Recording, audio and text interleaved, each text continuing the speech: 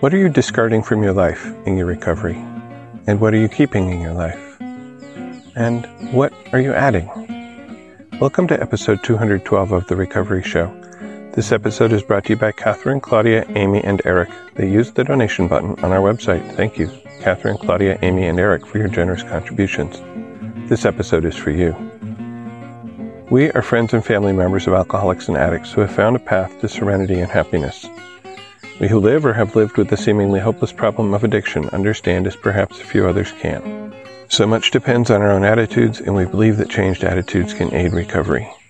Before we begin, we would like to state that though we at The Recovery Show may be in a 12-step program, we represent ourselves rather than the program. During this show, we will share our own experiences.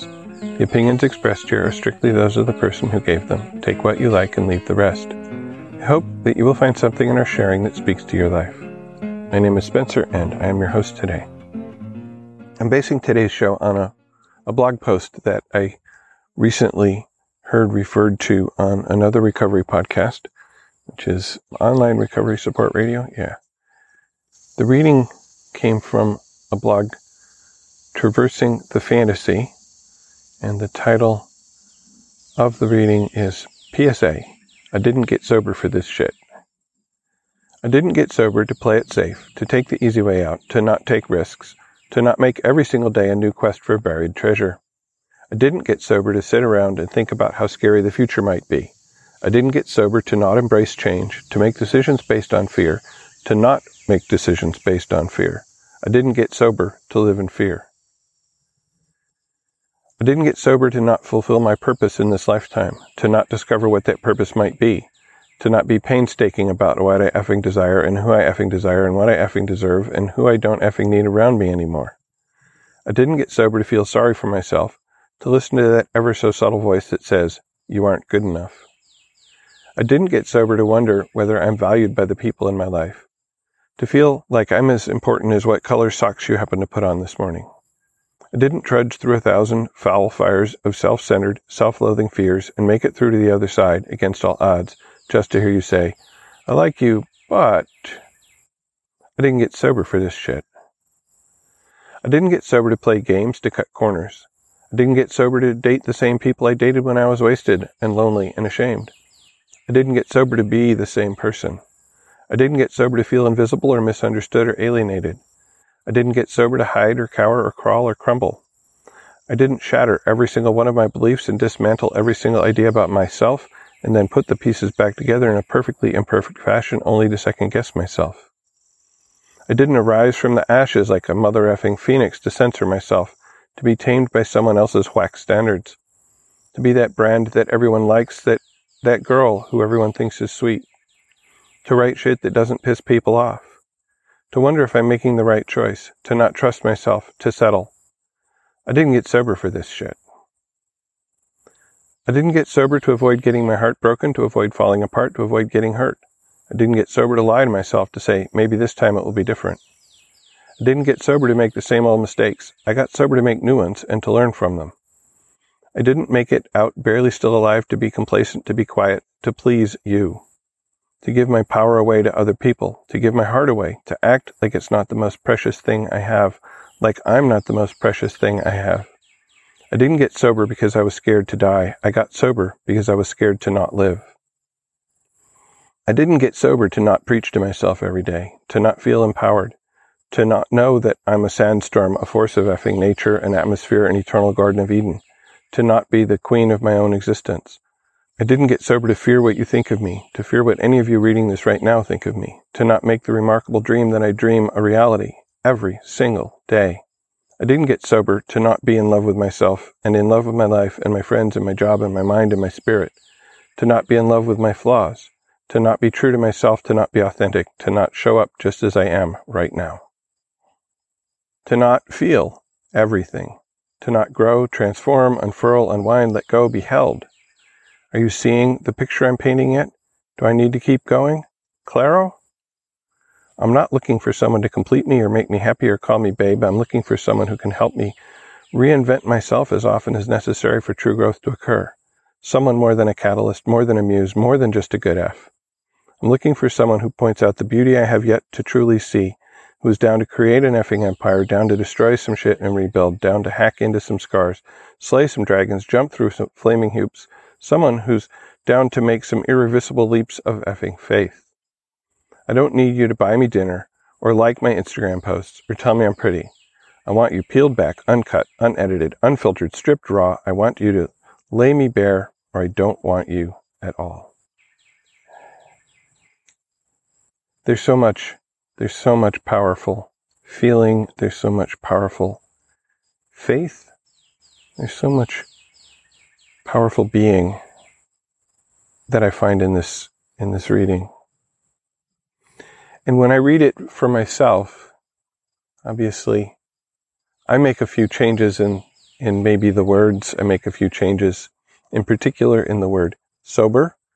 And I have to think about my emotional sobriety. I did not get emotionally sober to play it safe, to take the easy way out, to not take risks, to not make every single day a new quest for buried treasure. I didn't get emotionally sober to sit around and think about how scary the future might be. I didn't get emotionally sober to not embrace change, to make decisions based on fear, or to not make decisions based on fear. I didn't get emotionally sober to live in fear. Those last couple of sentences in particular, and that whole paragraph's really about fearlessness, I think. And for me, a lot of my life, pre-recovery and in early recovery, was still based in fear. The things I did before I found the Al-Anon program, the things I did to try to get my alcoholic to stop drinking, they were totally based on fear of what might happen, fear of losing her, fear of the money that it was costing us, fear of an unknown future.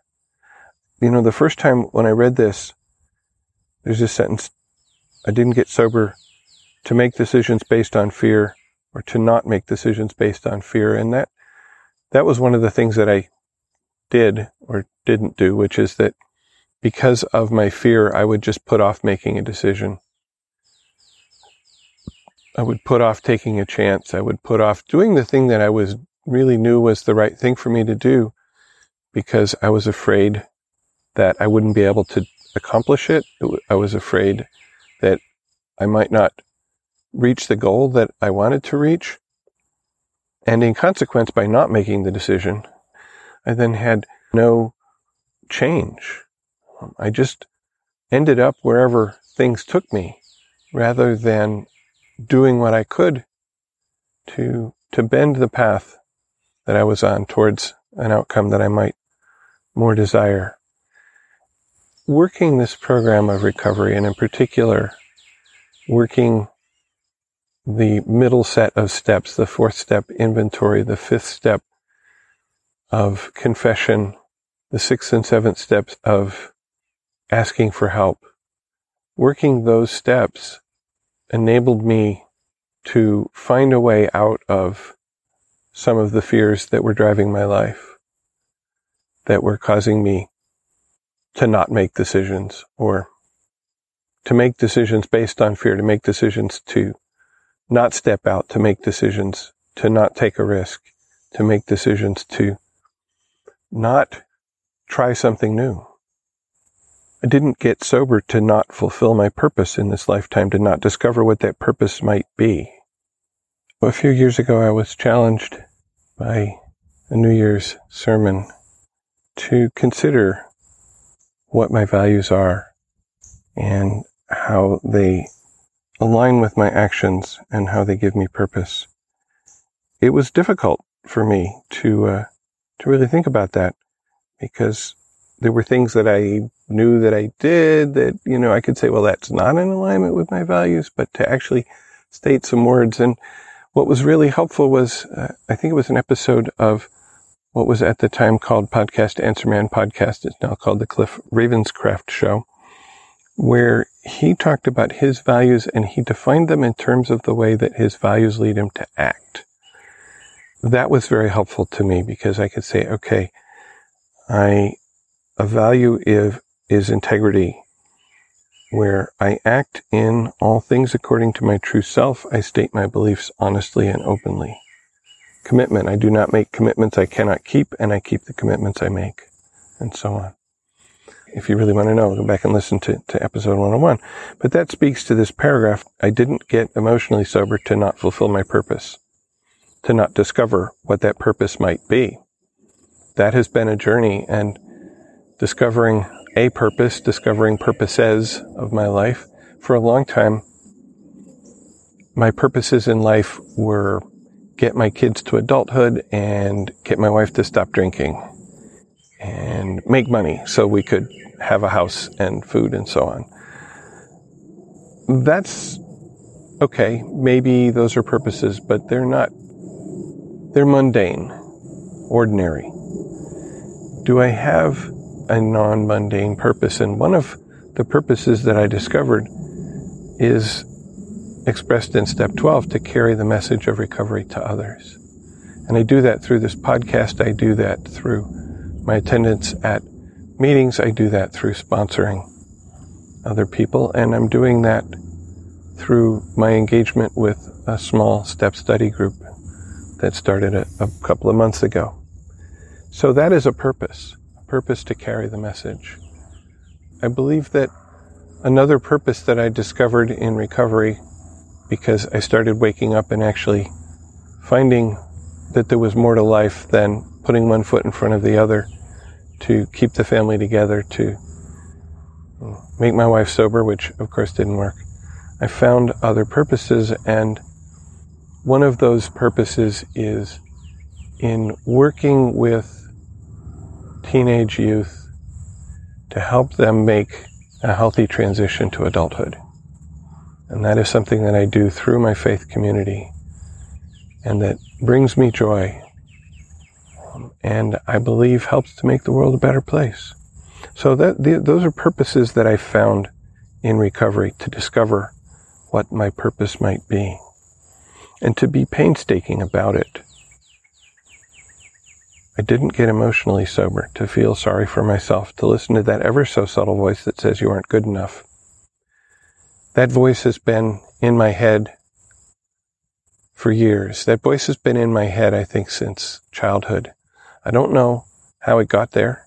I can't say that I was ignored as a child. I believe I had a fairly good family and very supportive parents. And so I don't know where it came from, but it definitely is there. That voice that says you aren't good enough. And recovery gives me the tools, most particularly the inventory tool, to discover that I am good enough in many ways. And discover that in those places where I, quotes, am not good enough, I'm not uniquely flawed. I'm not uniquely bad. This is, to me, one of the real things that I get from going to meetings, from listening to other people talk about their recovery, is to find that the things that I most hate about myself, the things that I most want to change, the things that most make me feel that I'm not good enough, are also present in other people. I had that experience yesterday. I went to an open talk, and the speaker spoke of the way that throughout her life she had, I'm trying to remember the word she used, she had relationships that were overly enmeshed, that were overly needy, that where she put her whole well-being into the hands of the other person in a friendship. And I just totally connected with that, because I have done that to try to find fulfillment in another person. I am learning in recovery to find fulfillment in myself, and to notice when I'm starting to put my serenity, to put my whole being into the hands of somebody else, and to realize that this is not good for me, and it's not good for the other person, and it's not good for our friendship. I didn't get emotionally sober to wonder whether I am valued by the people in my life. Because if my value comes from you, then I spend all my time wondering and hoping that you value me. When I am able to find value in myself, I don't need to do that anymore. I didn't get sober to play games, to cut corners. I didn't get sober to feel invisible or misunderstood or alienated. I didn't get sober to hide or cower or crawl or crumble. Where this speaks to me is in the part of me that sort of for all my life wanted to express myself differently than I thought the people around me expected, but didn't, because then you would see me. Then you would see me as different. And although I wanted to be different, I didn't want to be seen as different. And so I would hide. I would try to be invisible. As I've talked about on the podcast several months ago, I actually took the decision to put some color in my hair.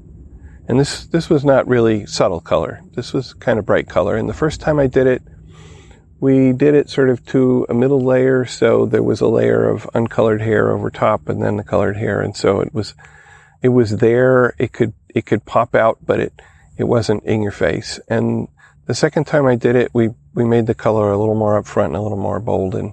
And by now, you look at me from the front and I think the impression you get is purple, which turns out to be, has always been my favorite color, but I hid that from myself for a long time.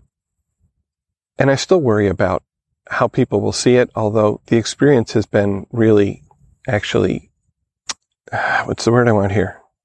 Has been supportive. So many people just randomly walk by, say, "Hey, I love your hair," or "Great hair, dude." But I went to visit my parents last week, and they hadn't seen my hair with color in it yet. And I was wondering, well, what are they going to think? What are they going to say? Are they going to be shocked? Are they going to not like it? They didn't say anything.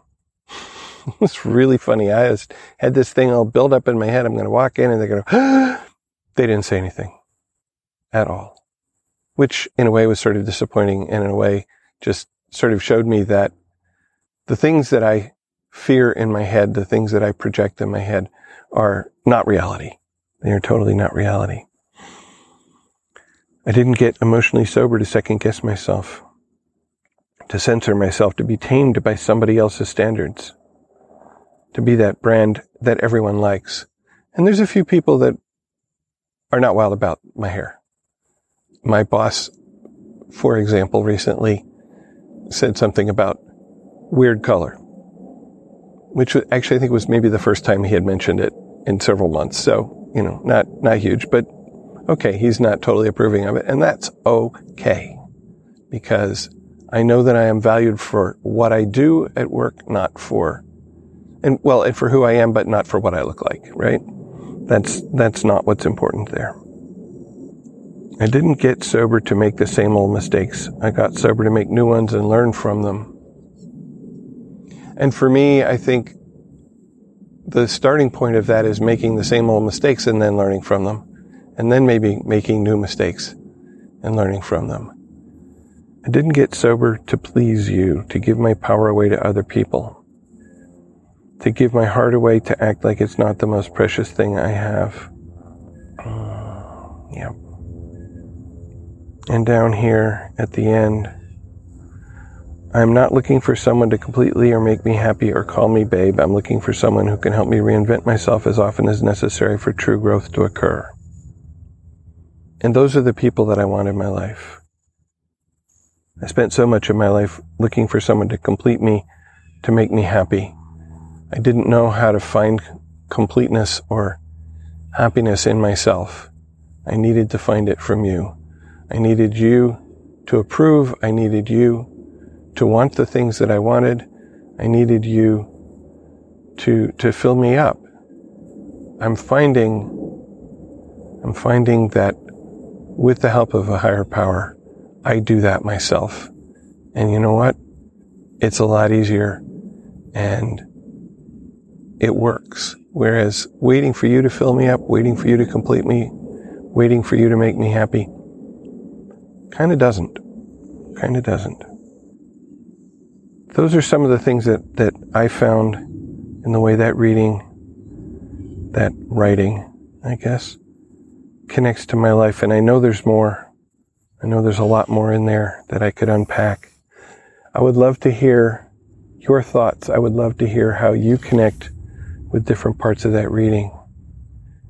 Call and leave us a voicemail at 734-707-8795. Use the voicemail button on the website.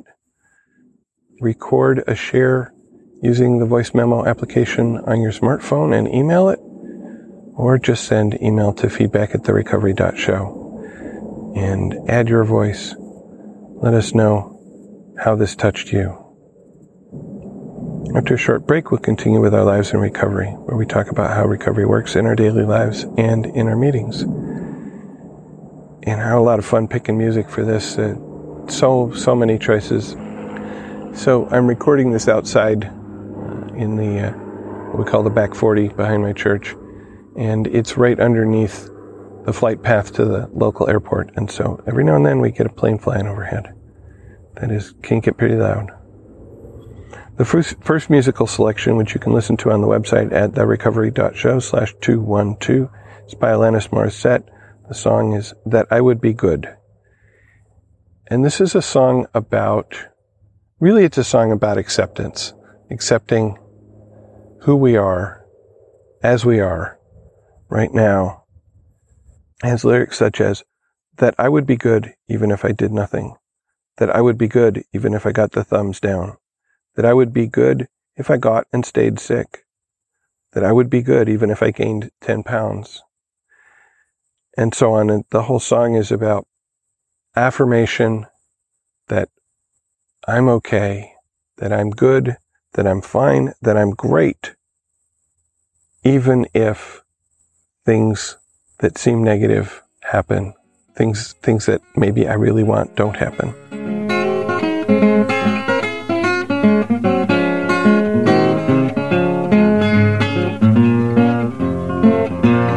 In this section of the podcast, we talk about our lives in recovery, what's happening in our meetings and in our lives this week. And since I'm here by myself, it's my life.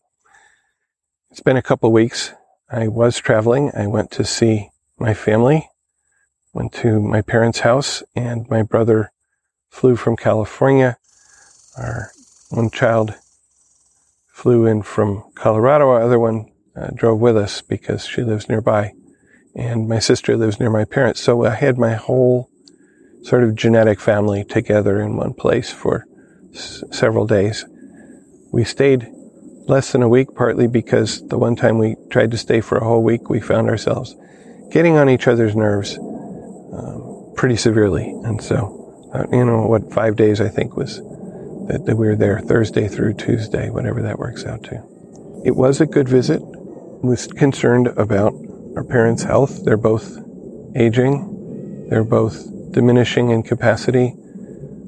They both have some memory deficit, and that's a little bit scary because they're still living by themselves in a house out in the country. Beautiful location overlooking a lake, but out in the country. So I went in with that concern, but I also went in using my program to encourage myself to be there, to be present, to enjoy with gratitude what we had, because we don't know how much longer we'll have it. And it was a good visit. And one of the things that we, the children, had promised ourselves was that we would do some cleaning. They have, as they're older and life is just harder for them, they're not keeping up with keeping the place really clean. So we went in and we just did it, and went out and bought some supplies, bought a Swiffer, which my father was just amazed at. He said, wow, you just push it around and it picks up all that dust that you can't even see on the floor. So I have hope that maybe they'll continue to use that because it's so easy to use. We changed some light bulbs that were 20 feet up and some ceiling fan fixtures so that there was light in the living room area from above. Again, all of them had burnt out and they hadn't been able to get up there and change them, a ladder and so on. So we did that for them. I spent one morning just cleaning the kitchen counter. It felt good. And they seemed to be grateful rather than feeling like, oh, we were judging them for being untidy, and appreciate that. So it was a good visit, and it kept me in the moment. It kept me in the moment. It kept me in acceptance when everything with them takes longer than it used to, when they insist on trying to do things that they're maybe not so capable of doing anymore, but they want to let that happen. And I saw some wonderful connection between my children and my parents that I think hadn't been there in some previous visits. My daughter spent, I think, a couple of hours sitting with my mother and talking about a photo album, I think from when I was a kid, and talking about what my daughter is now involved in. It seemed really authentic and real. It wasn't like she was trying to make nice to her grandmother. It wasn't like she thought, well, I have to do this thing. It just felt like that was what was really happening.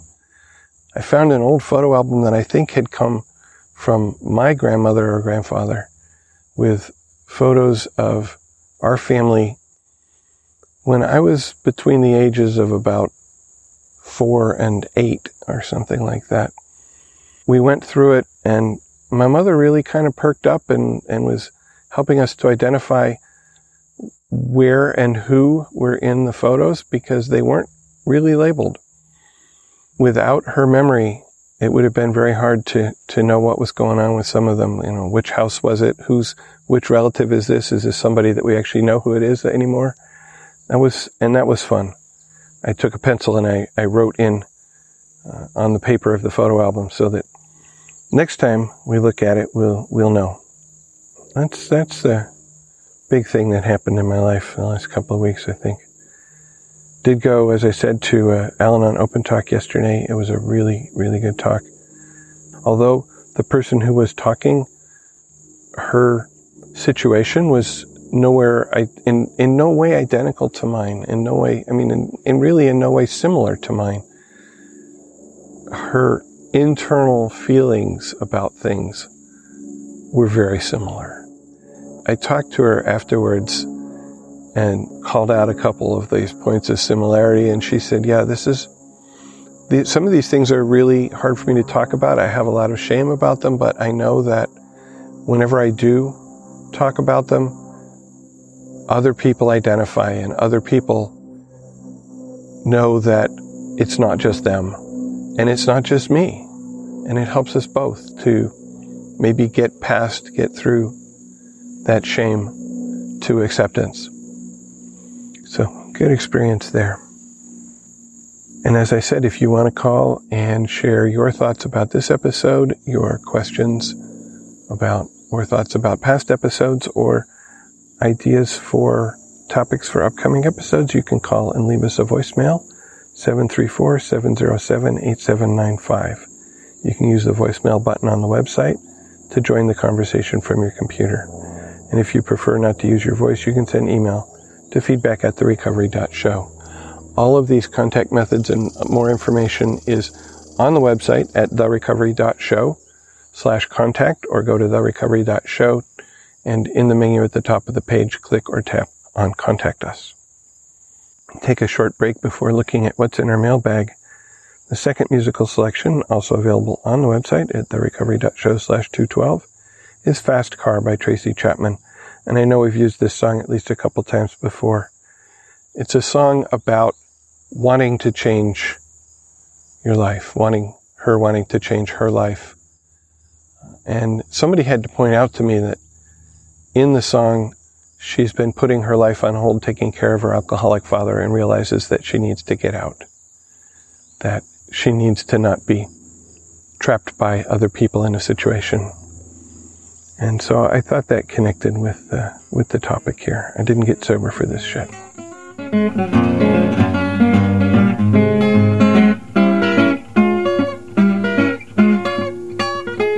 I have a couple weeks worth of voicemails and emails. I appreciate all of them.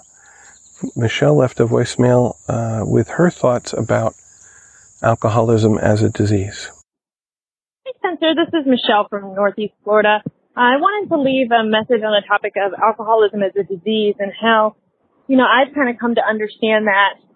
I had a really hard time with it at first, especially with my mom, because she would be telling me, 1 minute telling me that she had a disease and the next minute flagging down a waiter for another Cosmo.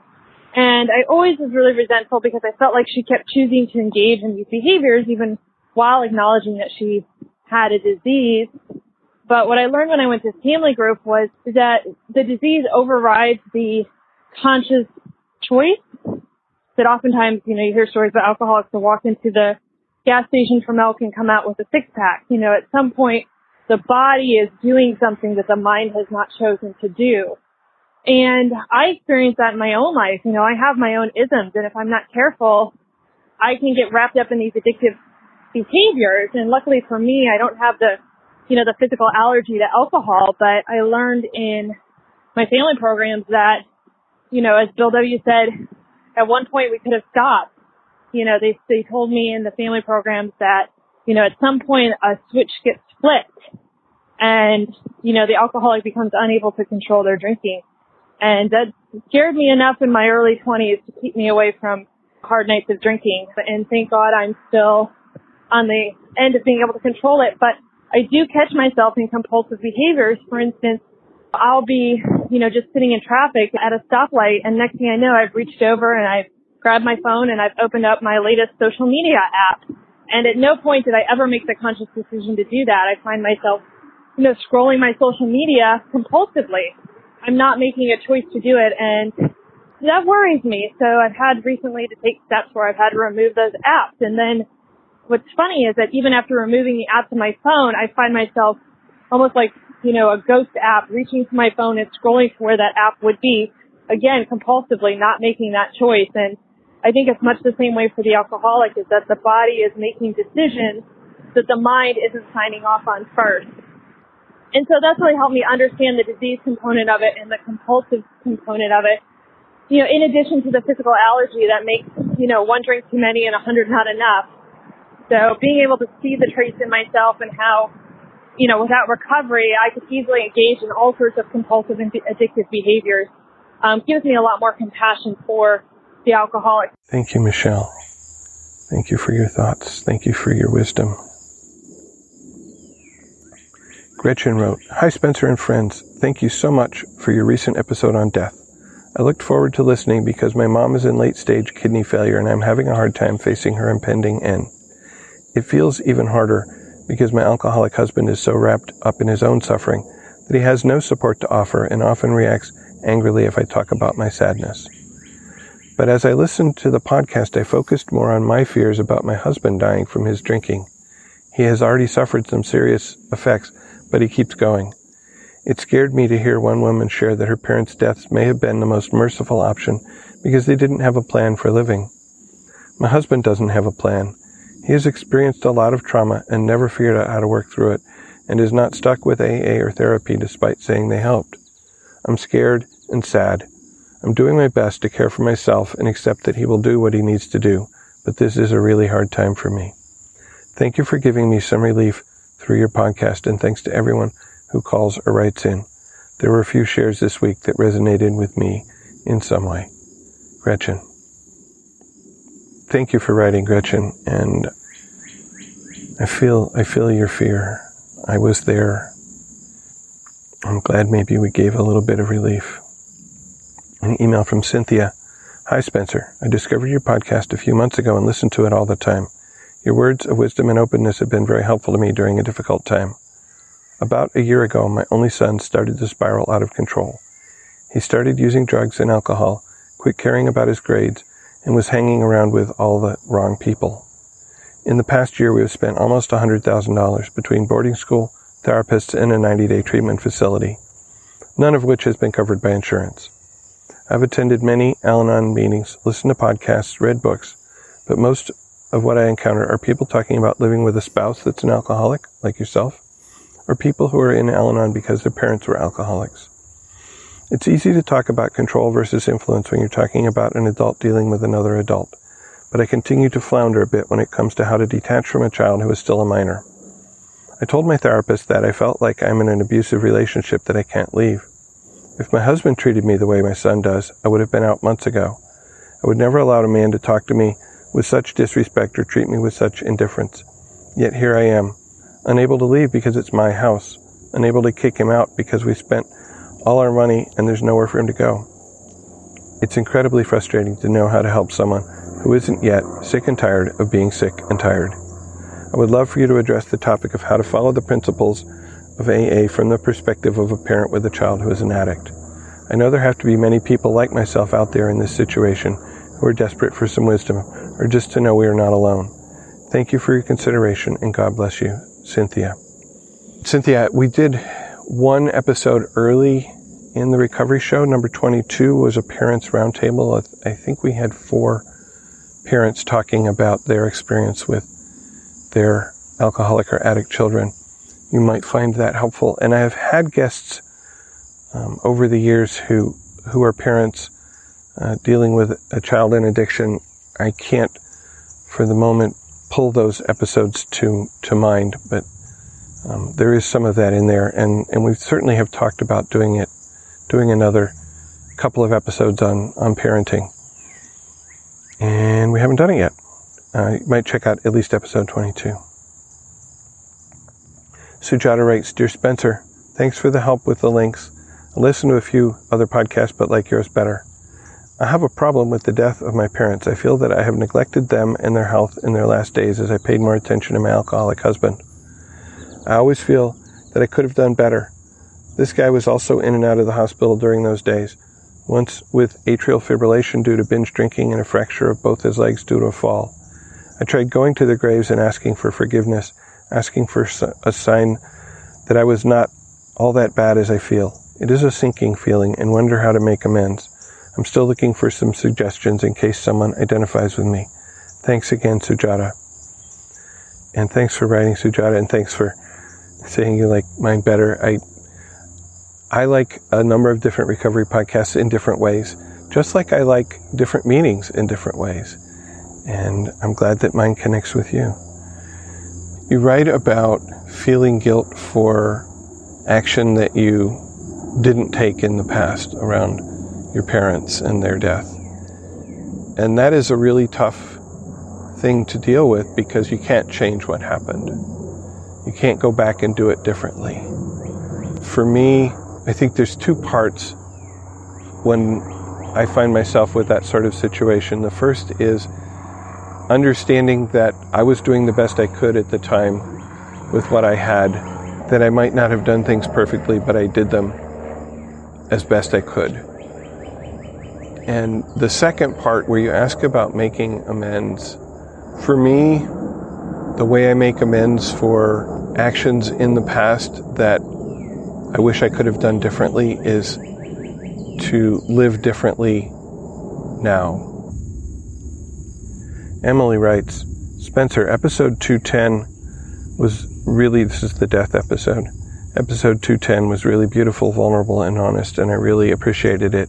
It brought up a lot of feelings for me.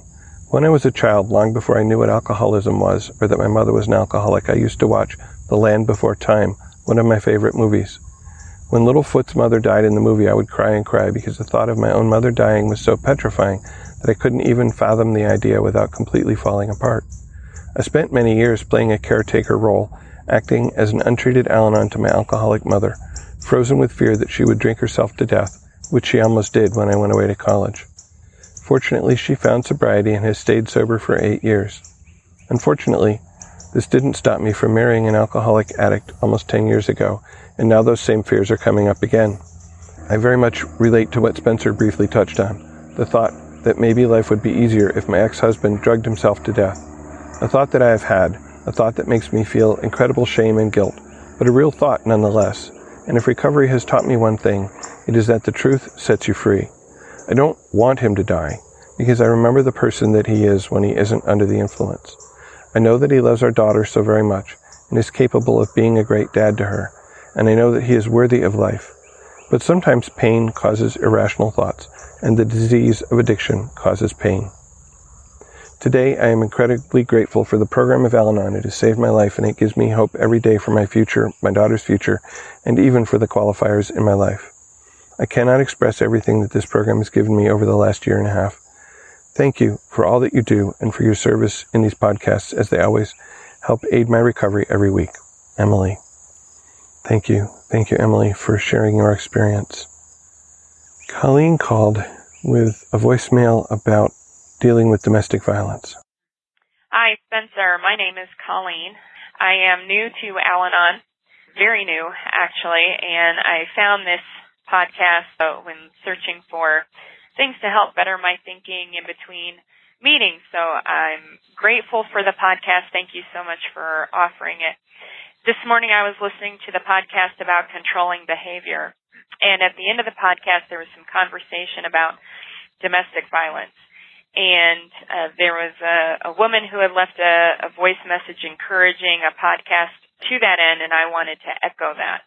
From my own lens and experience, while the alcoholic can become abusive, there are often partners or other family members who resort to abuse in an effort to control either the alcoholic or the home environment, whose chaos most likely played a role in the road to addiction in the first place.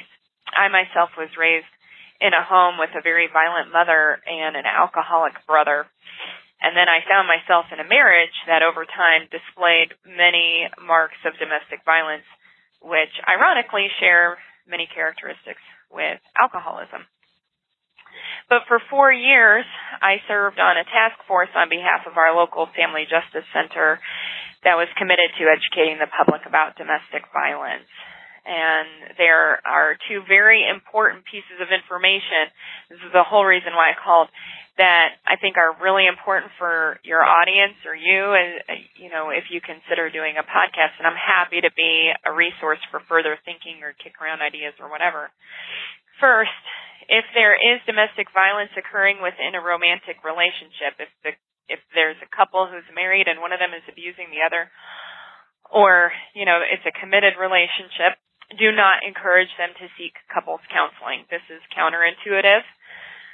Often in that space, the victim, for lack of a better term, is often forced to share or feels compelled to share information that the abuser will capitalize on outside of that safe space of counseling, and will manipulate that information, and it just creates a very unsafe space for the victim. So separate counseling is encouraged. Second, anytime a person confesses that domestic violence is occurring in their home, we should believe them. Unless we are professionally trained in that arena, there is no way we can make a determination whether or not that individual is telling the truth. You want to believe them. They do a fine enough job minimizing the experience on their own. Our job as somebody who is being told that information is to get them or encourage them to seek professional help, maybe find them a family justice center, offer to go with them. As I said, they do a fine job minimizing the situation themselves, and often, though we have good intentions, we may try to minimize their experience because of our own anxiety, especially if we know the abuser or perpetrator. Typically, abusers are extremely charming to the public, and that information can be very unsettling to us if we know them and are told about the situation. So always believe the victim. Furthermore, in that same vein, if the victim is an alcoholic, then triage becomes necessary. Do they feel safe? Do they fear for their life? Believing that sobriety is the first goal can often keep someone in a potentially life-threatening situation. Moreover, removing them from the relationship or encouraging them to figure out how to leave the relationship may actually decrease their anxiety, which can decrease their symptoms of alcohol or their desire to drink. So those are my thoughts that I just wanted to share. I'm sorry, I'm very passionate on the topic of domestic violence. Thank you, Spencer. Thank you so much for the Recovery Show. And I want to thank you, Colleen, for that important information, some of which, as you said, is really non-intuitive. but important nonetheless. Barbara wrote, "Thank you, Spencer and Eric. I started out looking for an episode on Recovered podcast that would discuss irrational anger and rudeness in the alcoholic loved ones, but something caused me to say to myself instead, focus on yourself. What is my part? Then I turned to the Recovery Show and this episode appeared. Definitely what I needed to listen to, and it also, just by listening, made me feel more hopeful and positive. I'm sure walking while listening helped too." Barbara. And thanks, Barbara. It was a fun episode to do. And as you say, came out of it feeling with a little more serenity and happiness, hopeful and positive. Another email. "Hi, Spencer. My name is Sarah, and I'm a grateful member of the Recovery Show community. I've been in recovery for almost 3 years, and this podcast has been a huge part in keeping me focused on my own recovery program and not feeling alone. I'm listening to episode 211 and finding that I'm experiencing that sensation of finding a meeting topic resonates deeply with something I need to hear and address that is at the root of what my negative emotions have been circling around lately, if that makes sense. Even the topic itself speaks to something I've been struggling with lately. I feel incapable of extending love and compassion to my primary qualifier, my now ex-spouse, and I'm feeling really shameful about that. I feel like a failure at loving him when I actually think it's the disease of addiction that I'm incapable of forgiving, for the moment anyhow. Most days I have no problem whatsoever being kind to the stranger, but being kind to a loved one acting in their addiction, especially when those actions trigger fear or pain or my own pre-existing conditions of feeling less than, inadequate, unlovable, seems really, really hard for me today. I've heard detaching with love is the goal and the ideal, and that if I continue to work this program of recovery, I will get there. It seems as though right now I'm able to detach with contempt and anger. But at least I'm able to detach, and I'm no longer compelled to be enmeshed with the compulsive behavior of another person. So progress, not perfection, right? Thank you and Eric for the experience, strength, and hope on kindness, and I'm grateful in advance for any further experience, strength, and hope that can be offered here about how to work my recovery when love and compassion for someone's disease just isn't available to me. Thank you."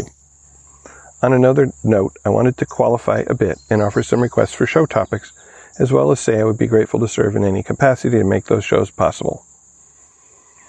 The person that got me in the rooms to recovery is my now ex-wife, and her addiction is compulsive sexual behavior. While she is identified as a sex addict, to my knowledge she is not in recovery now, nor was she during our marriage. I am a member of 2 other fellowships specifically for friends and partners of SAs, and have found a lot of help as well in Al-Anon. I'm also a recovering alcoholic, and I'm currently working the steps through the Big Book of AA. Recovery is a huge part of my life, and I'm grateful for it. I heard once on the show a man call in who identified as an SA and was inquiring about how to encourage his wife to attend Al-Anon. Have you considered doing a podcast on resources for families of different kinds of addicts? I only speak for myself and from my experience, but it has been incredibly healing to find a fellowship, to know that there are other human beings who have felt what I have felt, and who have found relief and recovery from the effects of sex addiction. At the moment, there are no podcasts for the families of SAs, but what a great thing that could be to have one day, and maybe reaching out to the Recovery Show community for others like me will put a team of us together that can make that happen. If you would consider such an episode, please let me know how I can help. I believe all of us, no matter the addiction we have been affected by, struggle with a lot of the same things and can help each other get through. My broken marriage got me into Al-Anon, where I discovered that my spouse was not the first addict I had sought out a relationship with, and that my FOO cooperated in the disease of addiction as well. Family of origin, FOO. I was taught to be both an addict and a codependent, and I'm not alone. My family of origin and self-discovery continues as I continue to work the steps, but my marriage has recently ended in divorce. It's a painful sort of acceptance and can feel really alienating. I was relieved to hear you say in previous episodes that an episode on divorcing an alcoholic was upcoming. The decision to divorce was a milestone in my recovery, and the process leading up to it was my rock bottom, and I would love to share in the experience, strength, and hope of others facing the same if that episode is still in the works. Thank you again for your consistency and service. I hope to hear from you soon. Be well. Sarah. Thanks, Sarah, and certainly an episode about resources for people facing addictions other than alcohol could be very helpful. I, personally don't have that experience, and so it would rely heavily on contributions from members of the Recovery Show community. If you would like to share your experience with other partner recovery programs please write or call, and maybe we can put together an episode. Claudia writes, "Hi Spencer, just finished listening to your July 26th show." That was the one on death. "And these are my thoughts on the topic of living with death. My daughter lost her life last year as a consequence of her choices, a devastating loss for me. Her passing took me to a crossroads. I could go on with life as a resentful, bitter, angry mother, or I could face this tragedy with courage, acceptance, and hope for my future. My life would go on regardless of my choice. Either way, she would not come back. The question was, how would I rather spend this day, tomorrow, and the rest of my life? Under the guidance of my higher power, I started fostering the emotions and feelings that would get me out of the dark hole and push me forward. Forgiveness, compassion, and gratitude. I stopped asking questions that had no answer. I surrendered what I could never have and focused on what I hadn't lost. I understood that recovery is a choice, my choice, one that I make every day, and that it is also my right and my duty to move forward in life.